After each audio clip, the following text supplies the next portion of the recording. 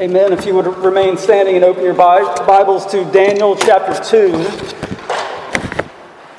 The end of chapter 2 will pick up in 46, and we'll read through about halfway in chapter 3. And we remember, just to pick up a little bit from last week, because we're kind of jumping in, that there was a problem. Nebuchadnezzar, the powerful king of Babylon, despite all his power, had bad dreams, and he couldn't sleep. And this made him grumpy and angry so much that he threatened all his wise men that if they couldn't tell him the dream and its interpretation, he was going to kill them all. So Daniel and his friends, these young university student graduates, they prayed, and Daniel gets the dream. And he interprets it, and this is kind of the follow-up of that, and then into the next part of the narrative. The grass withers, the flowers fade, but the word of our God stands forever. Then King Nebuchadnezzar fell on his face and paid homage to David, and commanded that an offering and incense be offered up to him. The king answered and said to Daniel, "Truly your God is God of gods and Lord of kings and a revealer of mysteries, for you have been able to reveal this mystery." Then the king gave Daniel high honors and many great gifts and made him ruler over the whole province of Babylon and chief prefect over all the wise men of Babylon. Daniel made a request of the king, and he appointed Shadrach, Meshach, and Abednego over the affairs of the province of Babylon. But Daniel remained at the king's court. Then chapter 3, King Nebuchadnezzar made an image of gold, whose height was 60 cubits and breadth 6 cubits.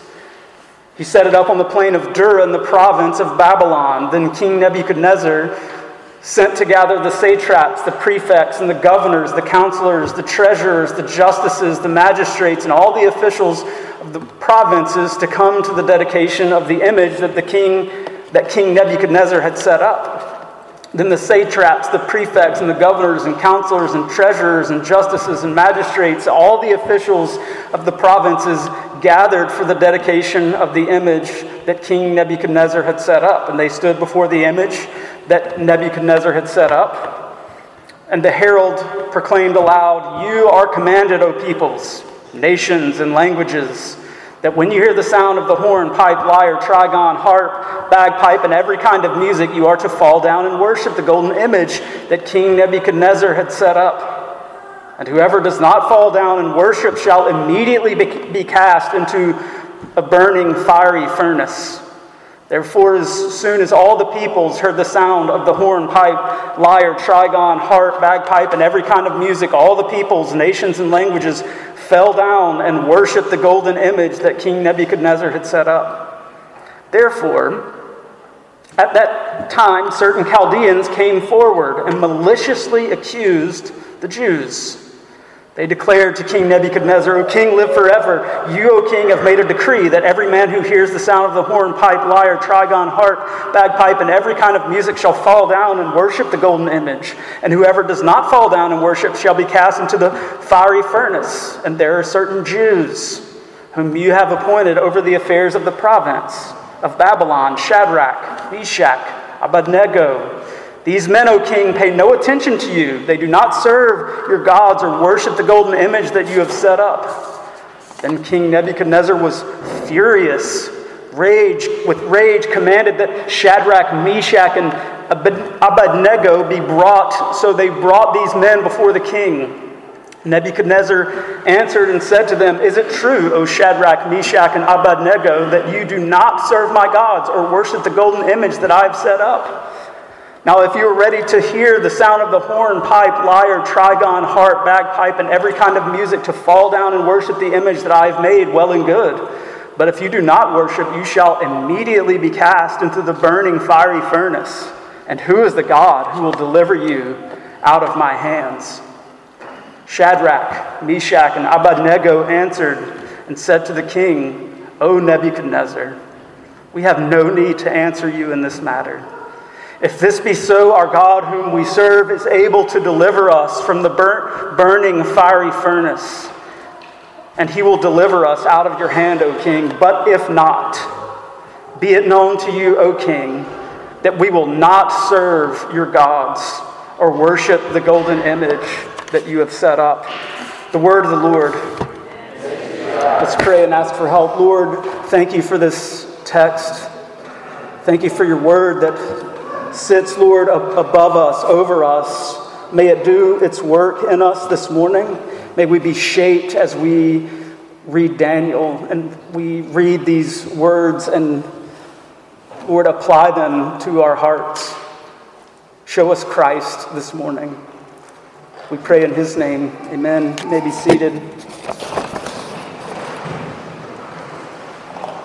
I wonder, as we're going through Daniel, how you see yourself in it. Some of you may have never read Daniel before or never thought about it, but I suspect if you're like me, you grew up and seeing these things on like a flannel graph or hearing these stories in Sunday school. I just wonder where you see yourself. I mean, it always captured my imagination, the fiery furnace, and we'll have to look at that closer next week, but also later in chapter 6, a den of lions. And especially in early parts of Daniel, these were young guys, like when they were brought into the king's court, maybe 15, with 3 years of training. So coming out, you're looking at, these could be like 18, 19-year-old kids. I mean, it's meant to capture our attention. It's meant to, narrative in Scripture it does great things. We are meant to read these stories and say, where would we fit? Who am I in the story? And often maybe as a kid or even watching VeggieTales, you're kind of the hero, right? You're the one who resists. You always get it right. But I think we're being invited into some very complex layers of life as Christians. Like if we overlook the reality that these guys are in exile, that their life is far from perfect, that they have been taken from everything and everyone they knew, and all they have now is each other, it begins to change the way you read the narrative. When we read Daniel, are we like, oh yeah, I'm Daniel, or I'm one of his friends? You know, I would definitely be the one to the most powerful person in the land, be like, nope. I mean, we have to begin to think realistically. That's what I want us to do about God's Word and about who we are. So God has done this great thing. He has given Daniel this dream, and by doing that, Daniel said, hey, don't kill all the people of Babylon, all the wise men. Basically, don't kill all my university peers. Let them live. He stopped the execution order. He tells Nebuchadnezzar exactly what he saw. He gives him this whole dream of this massive kingdom with the head of gold. You remember chest and arms of silver, kind of midsection of bronze and legs of iron, and then iron feet of iron mixed with clay. It's all there. He gives him this vision. Then he has this stone, right, that's cut from a mountain, not using human hands, that's flung at the statue, hits the feet of the statue topples, the stone grows into a mountain that covers the earth. That was the sum of last week. Christ is coming. A stone cut from no human hands. This is a work of God and Him alone. And it's going to look tiny, it's going to look small and insignificant, but it's going to strike, and those kingdoms are falling and going to go away. They're going to literally blow away in the wind. That was last week. Truly, he says, Your God is God of gods and Lord of kings and a revealer of mysteries, for you have been able to reveal this mystery. Your God, you have been able. Daniel, you are worthy of praise for this. Daniel, you have done this great thing. I think Nebuchadnezzar is a lot like us. When something great happens to us in our lives, and maybe it's something even small, so I don't want you to think like super big, but maybe it's something small that you prayed for, that when it happens, we immediately turn to the human cause. And we immediately think, oh, it's because this person or that person has done this thing for me, and we forget that we prayed and that God is answering our prayer. I think Nebuchadnezzar is right there. Like, he has this terrible issue, and Daniel says God has given it, and Nebuchadnezzar is all too willing to say, man, Daniel, you're great. He bows down to him and burns incense to Daniel. I think that's us.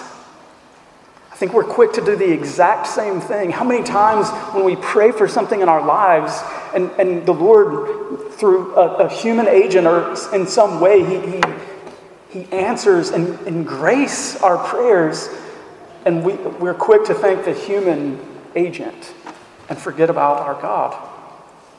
I think we do the same thing.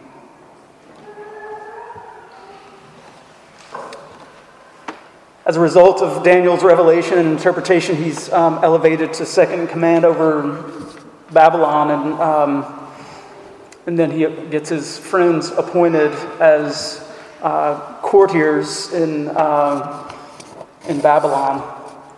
Today we'll see what these guys face next, and again we have to frame these with our overall message, which is how do we live lives as God's people in exile. I think there are lessons here. One is that power is fickle. Two, there are fair weather friends, and third, we'll see a faithful answer. So we're trying to, again, learn these lessons of how we as a church are to process life as exiles in the world, praying for the kingdom of God to come. We here have a lesson that we must learn well, and that is that power in this world is utterly fickle. If you don't like the word fickle, choose another: changeable, variable, vacillating, fitful, irregular, inconsistent, disloyal, undependable, unstable, unsteady, unfaithful. You pick one that you like. The powers of this world are fickle.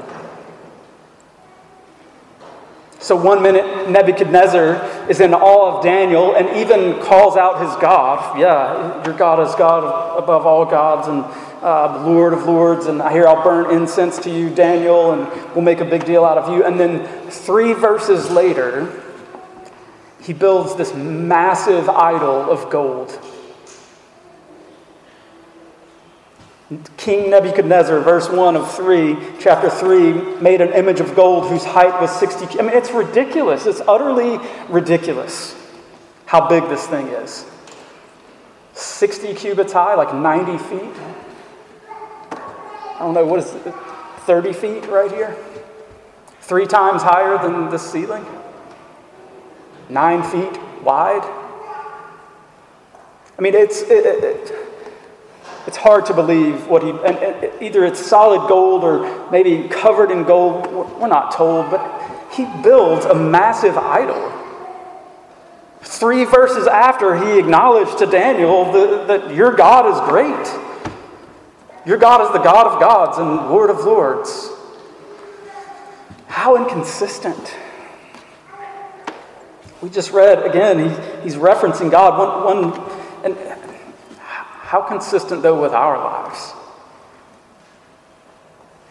We have a week where we feel just spiritually great. Man, we're on top of the world. We're super Christians this week. You know, we went to the retreat. We got with all our friends who are Christians, and we're just on this spiritual high. We have a buzz. We're so spiritual. We're just buzzing on Jesus. And then the next day, we utterly forget him and construct idols that we prefer. I mean, again, when we're asking who we are in this story, it would be real easy to say we're the ones resisting. I think we're a lot like Nebuchadnezzar. Like our spiritual lives are like we're on top of the world, and then boom, the next thing you know, 3 verses later, God of gods and Lord of lords, a 90-foot tall idol to me. It's us. It's us. This idol that he erects is this golden symbol, which, by the way, he's doing this in utter defiance of the vision that he saw. Right? The vision that he saw is, you're the head of gold, right? And then there's going to be one after you that's silver, right? Isn't that what Daniel told him? And then bronze, and then, iron. So he then builds an image that's all gold. This is utter defiance of God.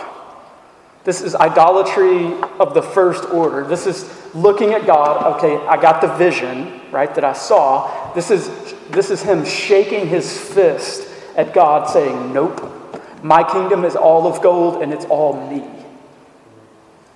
It's all me. So in his vision that God gave him, the accurate one, he was the head of gold. But here, the idol that he makes is all of him. Listen, again, I think it's utterly a beautiful thing and a true thing to consider the reality of idolatry of self. So many idols that we think about in our lives are something over there, or this, ornament in the rearview mirror, or whatever, but it's us. Nebuchadnezzar is on display. I mean, his name gets annoying in these verses that I just read. 7 times in 7 verses, Nebuchadnezzar this, Nebuchadnezzar that. Nebuchadnezzar made an image of gold. Then King Nebuchadnezzar sent. King Nebuchadnezzar set up. I could go on. It's annoying. Anytime you have repetition like that, like what we're being invited into is this: the idol is him. Being represented by this ridiculously crazy image, but it's him. The idol of self. And listen, every single one of us in this room deal with this. We would be lying to say we don't. We idolize self. Self-worship is a danger for every single one of us. So, and then all of this, second, it's not just idols, but it's all cloaked in religious language. How many times do you hear all this music business? Verses 4 and 5, you are commanded, O peoples, nations, and languages, when you hear the sound of the horn, lyre, trigon, harp, and bagpipe, and every kind of music, you're to fall down and worship the golden image that the king Nebuchadnezzar has set up. And whoever does not fall down and worship shall immediately be cast into the burning fiery furnace. The whole thing is religious. All of it would have been a direct assault on the people of God. We know the first commandment: you shall only serve the true and living God and no other. And the second commandment, you're not going to bow down to, you're not going to worship any carved image of anything. And these guys would have known that well, both the positive and negative aspects of those commands. They would have had them embedded into the marrow of their bones. So obviously they're looking at this and saying, this is idolatry. We can't bow down to this statue. But again, I don't think our temptation as exiles is to pick a statue here in town and go worship and bow down to it. I don't think that's what you're dealing with today. I don't think after your, Sunday lunch, you're going to be tempted to hop into your car and drive to some massive statue somewhere and bow down. But I do think we are all tempted by the monument of self.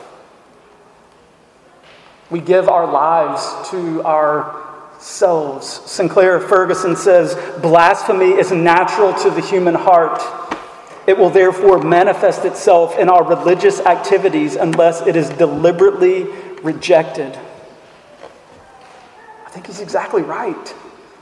This rises from the human heart unless we deliberately push back against it.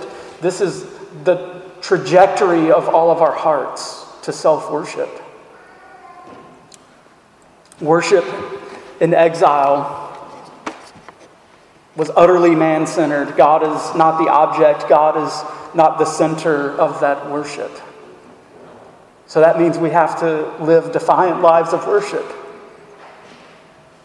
Did you ever think waking up on a Sunday and setting your alarm clock and coming to worship with the people of God is defiant? You should. It's a defiant act. You should come to worship with the people of God and not neglect gathering together, because this is how we push back. This is how we fight. This is just one way, though. I mean, you have to be a Christian not just on Sundays, but this is one defiant act of the people of God pushing back against the idol of self. Is coming to hear about a God who is above us, who loves us, who sent his Son to die for us. Verse 3 tells us that there's a who's who of the Babylonian elite coming to this. This is for the important people. It's about status, the satraps, the prefects, the governors, counselors, treasurers, justices, the magistrates, and all the officials in the provinces gathered for the dedication of the image. This is a who's who of elite. All the music, all the powerful people, all the preferences of those in control, and no reference to the true and living God. Romans 1, claiming to be wise, they became fools. And exchanged the glory of the immortal God for images resembling mortal man and birds and animals and creeping things. Therefore God gave them up to the lust of their hearts and impurity, to the dishonoring of their bodies among themselves, because they exchanged the truth about God for a lie. This is what worshiping man will do. We exchange the truth about God for a lie in our hearts. Living life in exile means we have to pay attention to the object of our worship. Listen, a huge lesson here is, who do you worship? Who is the object of your worship and your affection? If we frame it like this, who do you think about when you think about glory? Is it God's glory or yours? We all bow down to something. What do we bow down to? Jesus says that the Father is seeking worshipers who worship in spirit and in truth.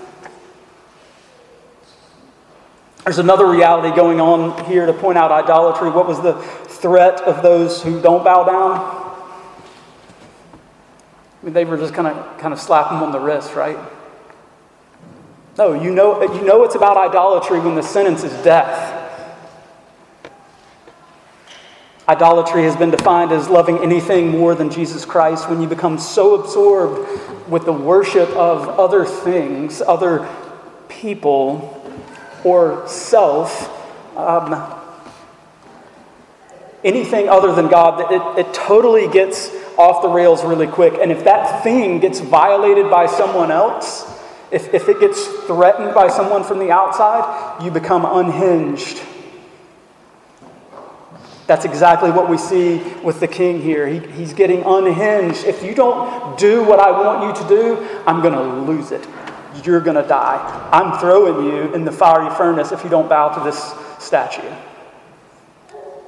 So true of all of us. Again, I know we want to be the good guys in the story, but think about your own heart for just a minute and be honest. There are things that when somebody comes into your life and pushes back on or against that you get unreasonably unhinged, that is a great place to look for your idols.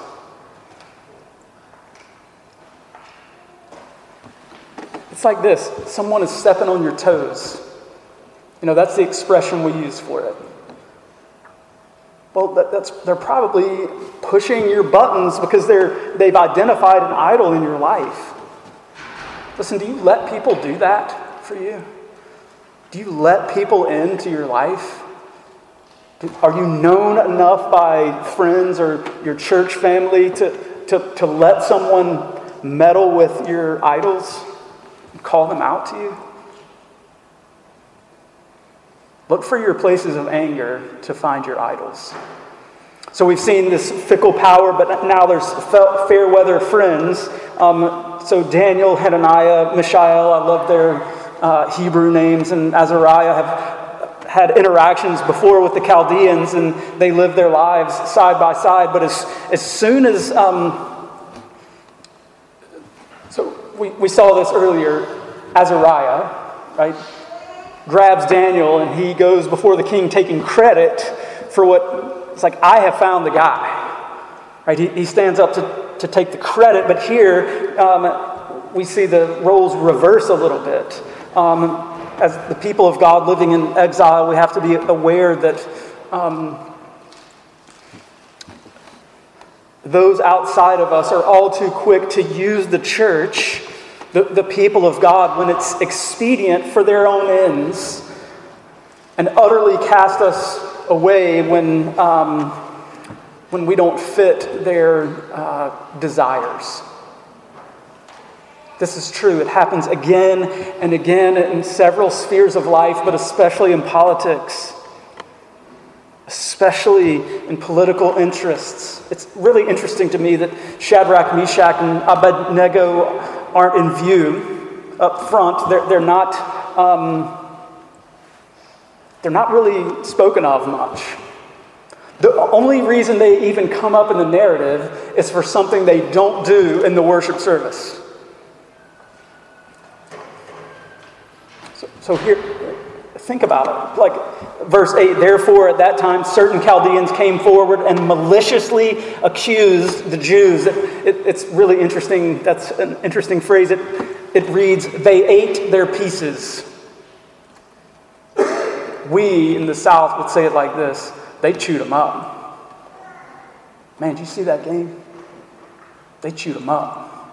That's literally how it reads. So the Chaldeans come before the court, before Nebuchadnezzar, and they tore them to shreds with their words. They chew them up. They slandered them to the king, and finally they see an opportunity to get rid of these foreigners whose star has been on the rise in politics. They finally have a chance to kill these guys. I think there's another powerful lesson here. Not only should we we protect the glory of the Lord as the people of God, but people of faith in God should have no deep need to be upfront. To be, look, the faithfulness of these guys isn't in some kind of great speech they made, right? It's in how they live their lives. Do you see that in the text? It's not written down. They're not even introduced until they don't bow down and worship the idol. It's not first and foremost. They're not making posters or taking out billboards in town about how great they are at not being idolaters. How often do we see that kind of thing with the lives? The lives don't bear out the faith at all. Listen, the way we live our lives, it matters. That's the lesson that we're getting here. Is like they don't make some speech. They don't. They're not these. They're not influencers. Right? They're not on Instagram posting how great their Christianity is. They simply refuse to bow to the idol. I think we can learn great lessons there. Simple faithfulness as a Christian. The way that we live our lives in Christ. Because of what he has done, I'm going to do this thing and not do that thing. Do you see? It's simple faithfulness.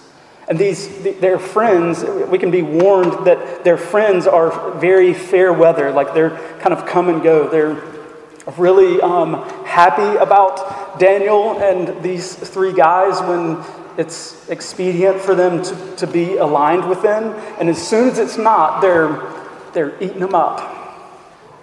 Slander and accusations at work. And then Nebuchadnezzar, he gets hot.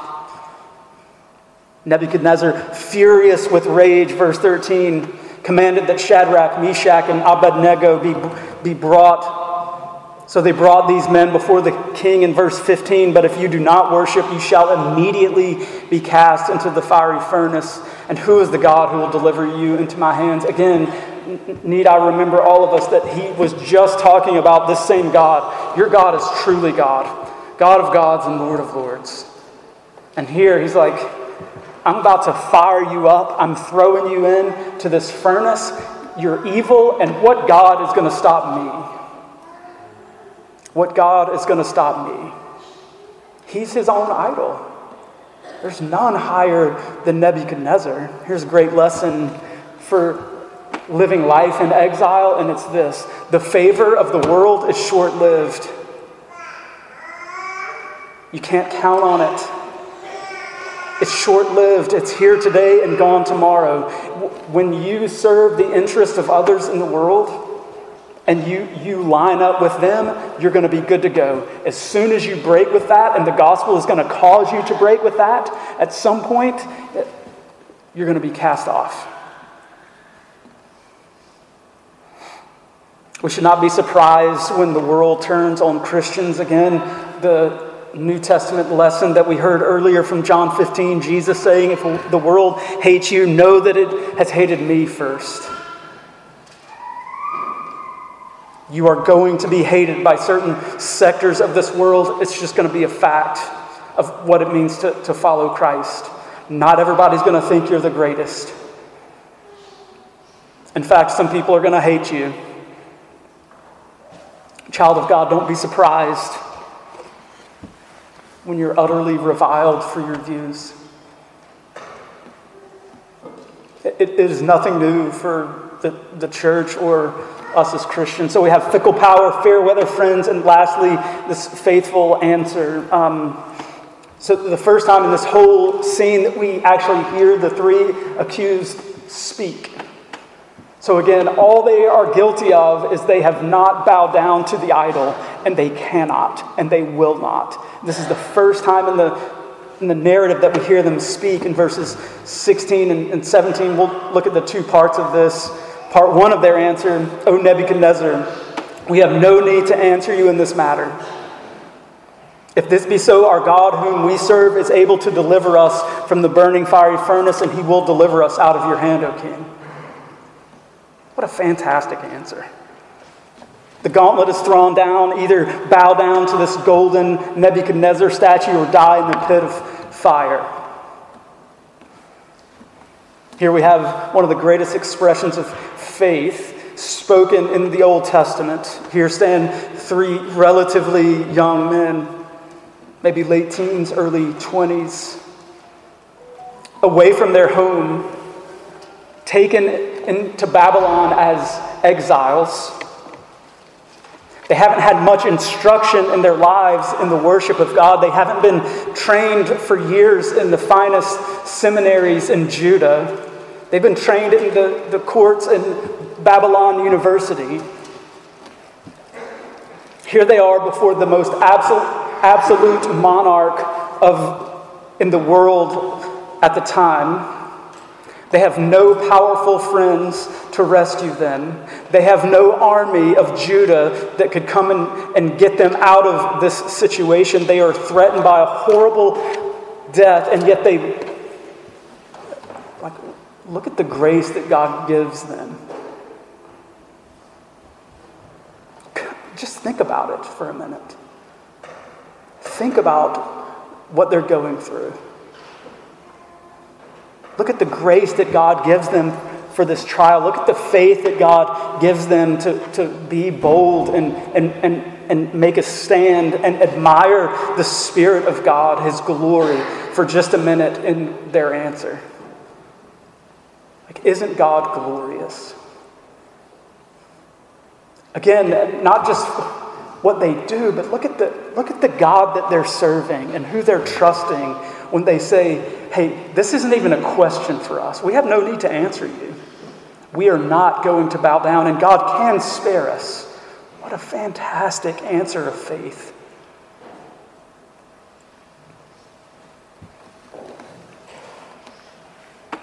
Following Christ while we live in exile will inevitably have a cost. Even in the United States, where it's free to believe and free to worship here together this morning, which is awesome, following Christ comes with a price, because that's what Jesus promised. That if you're going to follow Him, if you're His disciple, that means taking up your cross daily. You're like, hey, I will likely never face a situation like this. And by God's grace, you won't. Praise the Lord. Right? But you face hundreds of situations like this in your daily life, where the choice is the easy thing, like, hey, worship in this way, think about your life in this way, or follow Christ. You don't have this life, like somebody's likely not going to come to you and say, if you don't bow down to this statue, I'm throwing you into a fiery pit. Praise the Lord. But you have hundreds and thousands. We all have things in our life every day where we're making choices. Will we serve God or bow down to the world? That's what living life in exile is all about. As David prayed earlier, we live in the already and the not yet.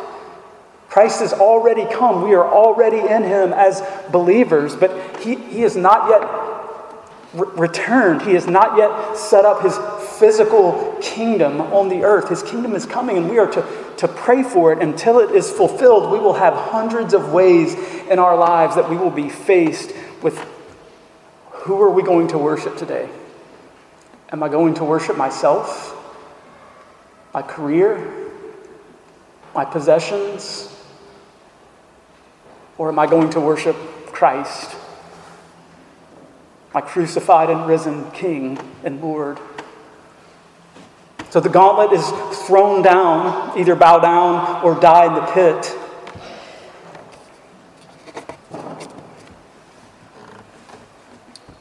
Their response is so full of courage. It's not disrespectful, but the matter is utterly resolved already. We saw this similar in Daniel. Like, can you make these on the fly kind of decisions over life or death? No, they had already decided. This wasn't an in the moment issue. They knew the commandment. I'm not going to worship an idol, and that was already set. These guys express their utter confidence in God to save them. Deliver is this huge word that is big here. It's like 9 or 10 times in chapter 3 and chapter 6. God is going to deliver, deliver, deliver, deliver, deliver, deliver, deliver. God keeps His people. He delivers His people. He's powerful enough to save. Not only do these guys believe He can save, they believe He's powerful enough to save in ways that are utterly upending nature. If He wants to keep us alive in the fire, He will. That's what they say. Fire typically consumes. But their answer is so full of faith, they say, He can keep us through the fire if he wants to. And then the second part is, to me, this is the thunder in the whole text. This is like, just let it boom in your heart, please. They say, but if not, even if he does not deliver us, be it known to you, O king, that we will not serve your gods or worship the golden image that you have set up. This is not a name it, claim it theology. This is not a theology that is based on outcomes. This is not a faith in God that simply rests on, if the outcome of my life is good, then I'm good with it. This is not that. That's why this is the thunder in the passage. Even if he doesn't save us, even if he doesn't, we won't bow. It doesn't matter. This is not a faith based on outcomes. It reminded me of Job 13:15. Though he slay me, yet will I trust in him.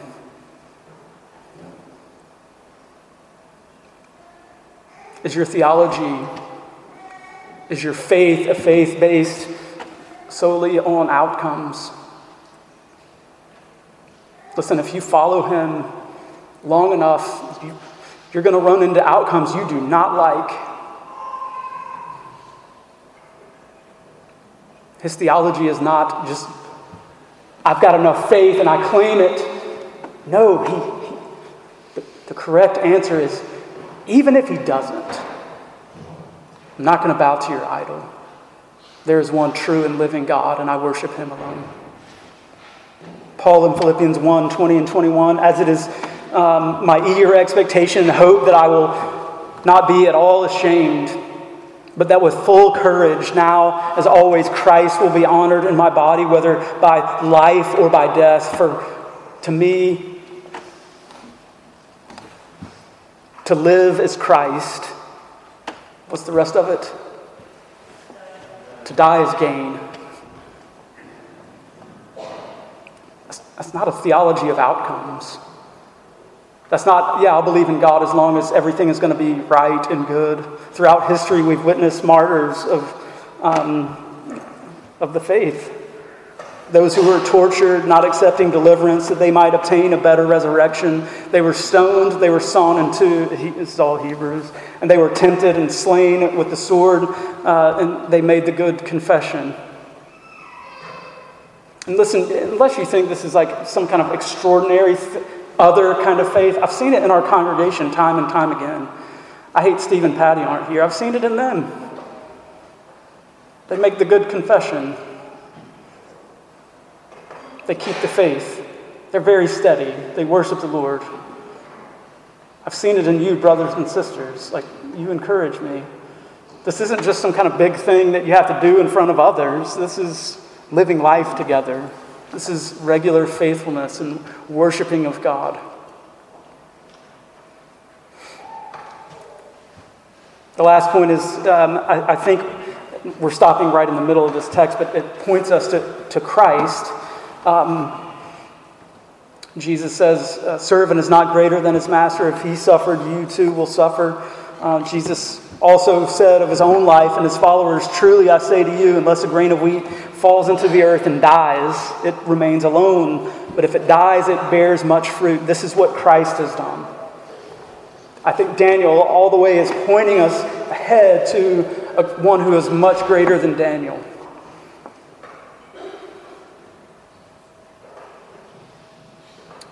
Even through agony in the garden, there was Jesus with a certain sentence over his head, not just from the earthly powers, but from the Father who sent him into the world to die for sinners like you and me.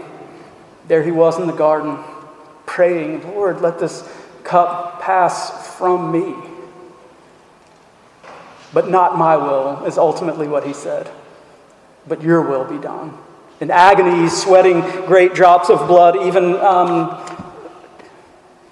asking that the cup be passed, he drank it to the dregs. He took the cup of God's wrath. He endured death for sinners like you and me. Do you know this Jesus? Do you know him? The faith of these young men was in him. It was in Jesus who was coming, breaking into the world. He's the reason they don't bow. Jesus completely gave himself into the hand of God. Even when he was being turned over to the hands of wicked men who would nail him to a cross. And his life was utterly and completely vindicated in the glorious resurrection. Listen, we live in a world with fickle power. And we have friends in exile who are fair weather friends. They'll use you. They'll use your faith when it's good for them. And they'll turn on you in an instant. But we also live in a world where others before us have made a faithful answer, and Jesus answered fully with his entire life. He lived the good confession. Let's pray and give him thanks. Lord, thank you for the greatness of your gospel. Lord, might we be shaped and changed and molded by it. Lord, in so many ways we fall short of living a good confession. Help us. Grow us as disciples to live in obedience in this world, to worship you alone. Lord, reveal idols in our hearts and our lives and give us repentance and faith. Lord, even now as we prepare to come to your table, would you lift our hearts up? By faith may we dine with you. We pray it all in Christ's name. Amen.